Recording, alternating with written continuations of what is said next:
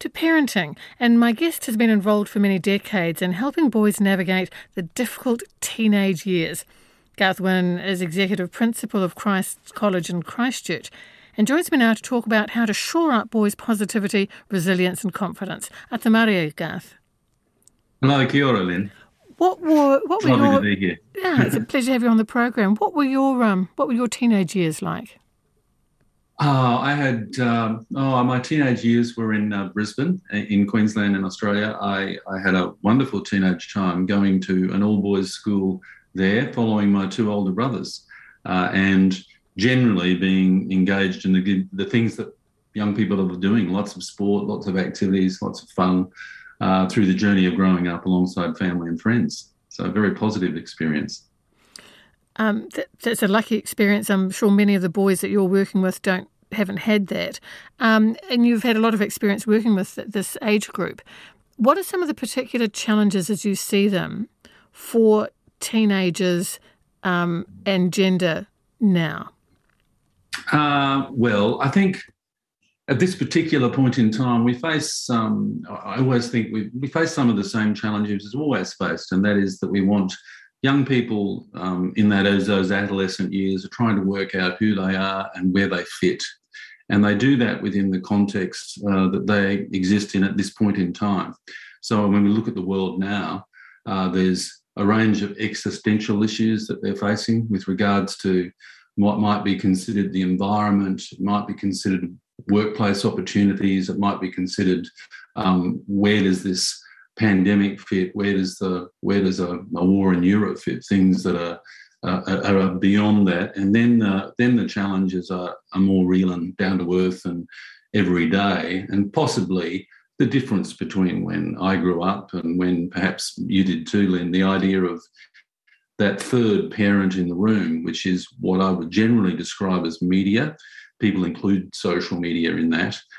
That's probably the really large different challenge that they're facing nowadays in their immediacy, because not only are they having the influence of mum and dad, they're having all their carers, they're having the influence of their peer group, which again at this time of adolescence is very, very significant. But they're also having that other element, which is the media and all that goes with it. What they're seeing and what they're therefore being influenced by is so significantly different to perhaps recent past and further past. So you're including here coverage, images, incidents of bad male behaviour? Oh, all sorts of images and instances, yes. There's a proportionate capacity for the media to catastrophise no matter what that story might be. But when it comes to what you've just said, the idea of seeing images and exposés and stories of very poor, unacceptable male behaviour, that is certainly there. And that becomes something that's, in the face of a young man. We see a lot of that, unfortunately. But we also need to recognise that boys and men can be, very healthy and they can be boys and men in healthy and positive ways too. They can be loving, supportive, caring, and together if they're directed in a purpose. There are many, many good men out there in the world, and there are many stories of those people too. Helping boys build emotional competence is something you feel very strongly about. Can you talk us through, Garth, what you mean by that and how it can be built? Yeah, I think that the idea of emotional confidence is one that has all people, women and men, but especially in this context, men, being able to identify their feelings, to be able to talk about them as they grow through boyhood to young adulthood to adulthood, and progress their understanding of their feelings, and develop that and mature that understanding over time. And that it's a social and emotional learning enables us, therefore, to be able to enter into quality relationships. And the quality of our relationships is really the quality of our life. And that's with everyone we come in contact with, be that other men, obviously be that the women in our lives, be that where we fit in around the people that we are loved and cared by and loved and who we love and care for. So that's a really important part of a quality education that comes from both the family and from the school, let's say, in the context we're speaking now, and also within the wider community through the examples that we've just talked about that young people see of people who have emotional confidence and can behave in appropriate ways. Do you, with the young men that you are teaching and talking to, Garth, still find that there is this prevailing idea that young men or men should not talk about their problems and should not show weakness? Have we made any progress in that? I would like to think, Lynn, I'd like to think that we've made a lot of progress in that. There are many high-profile people within the New Zealand context that have been talking about expressing feelings and being different as a man that has come into our play. And certainly within the educational domain, there's been a lot of work done with regards to introducing into curriculum ideas of this growing social and emotional learning through both primary and secondary schools. So I think we have made considerable steps in a positive direction. It doesn't mean that we will not have bad behaviour, but I think we have a lot of very constructive and positive things happening in schools. Recently, the Ministry of Education just very recently introduced a new relationships and sexuality education program for New Zealand schools, which is focusing on positive relationships. And you can't talk about positive relationships and positive sexuality if you're not talking about emotional understanding and emotional and speaking about emotions in constructive and realistic ways. So I think that's just one example of where I think we've come a considerable distance. I also think that recent times in New Zealand particularly, but across the world, where brave young women have started to talk about their own experiences, and that Me Too movement and the outcome of that, we saw that in Christchurch, where I'm based ourselves, with some brave young women from speaking out about their experience. That is in fact highlighted this ongoing conversation, and I think that's seen some very positive and constructive outcomes for boys who have really spoken out about not wanting to be a part of that and really wanting to move this forward in a very constructive and meaningful way. So I think there has been a lot done. Yeah. These young people, they're digital natives.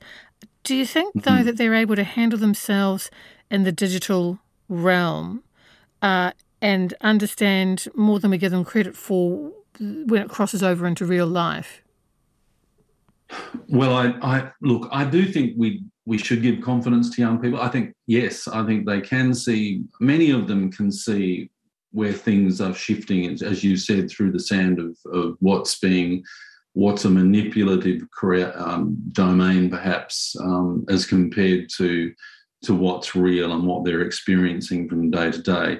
Let's not suggest that it's necessarily an easy element, but it's certainly something that they have.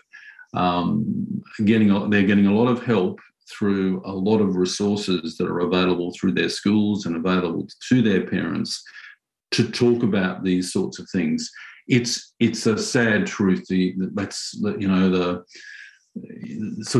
young people are seeming to have to grow up so quickly. That's often what I always think, and therefore it's impelling parents and those of us around young people to have to talk to them about things we probably don't want to, but if we don't, they are left to the vacuum of a manipulative media, for example, rather than having the people that they love and care for and who they do trust, trying to help them balance where that fits in the scheme of things. So, you've got to give them credit. I think they actually have a lot of capacity to be able to recognise what's true and what's not. One of the most difficult issues perhaps for parents and children, educators, is the issue of consent and finding ways to be able to explain that very clearly to young men. I mean, this must be a role both for schools and for parents here. Absolutely, yeah. It's a combination of things. And I think in these areas that are very sensitive and require some sophistication, it's where schools and parents can work very closely together, talking about the sorts of things that are being taught at schools in that physical education and health, relationships and sexuality education curriculum in there, making sure that parents are involved in that process, because parents, we all need help and needed help to have these pretty prickly conversations with our kids, things that we're a little touch embarrassed about. But if we seek support and work together and continue to have those conversations, I think that's going to be the helpful thing. If mums are talking to their sons about their sexual experience in a respectful and appropriate way, then sons are going to be more able to respect the women that they come into close contact with. I think that needs some real willingness on the part of parents to engage in an appropriate cultural context. We know that anxiety is a real blight for all genders, for young people. What are you noticing with the young men at your school, mental health and anxiety? How's it manifesting, and how common is it? It manifests in a number of different ways. Interestingly, if I share immediately, some of the things that are really starting to occur now are things that are drifting more into the obvious part for young boys. For example, eating disorders, not something that I would have necessarily experienced in the earlier part of my career, but are becoming more prevalent now. So that's something that we're becoming more conscious about in trying to talk to young men about the issues associated with body image. The general anxiousness and general anxiety with what the future is, and those sorts of elements have been consistent. But I do think too that one of the things that we should perhaps be pleased about is that I'm finding certainly our counsellors are having more boys come to them to talk about the issues that they're concerned by. And that actually is a reflection of a willingness on their part to engage in that emotional growth, that they want to have those conversations. So it's manifest in a variety of different ways, but at the same time, there's a sense that because of some of the work that's been done over the last little while, more and more young men and boys are willing to talk about the fact that they're having a sense of anxiousness rather than bottling things up. They want to talk about their concerns about their sexual identity, for example, perhaps in a way that would never have been spoken of before. So we're really quite, I think that's very encouraging, and the community should be encouraged by that. And we look forward to further support structures being put in place both within schools and beyond the wider community that allow our young men to do those things. I know there will be more support now, but is there enough support in your view for young men who are gay or trans? I know you've worked on diversity at Christ's College, and I'd say there's more awareness, but is enough support available? I think there's enough's an interesting term, isn't it? For each individual young man, different layers and levels are required depending upon where they sit in their own personal journey. So I think there's a general concern in the community of the resources for mental health related issues. It is an under-resourced area. We need to perhaps resource that generally. And given that would then fit in supporting people's growth of their own identity, if they're having concerns about that would be helpful. Different institutions and different certain people have different capacities, I suppose. So I think more support and more understanding and appreciation of of allowing young people to explore and think and explore with confidence is what I would like to look forward to. I'd like to have in place. Ka kite Garth, that's Garth Wynne, Executive Principal at Christ's College. Appreciate your time very much.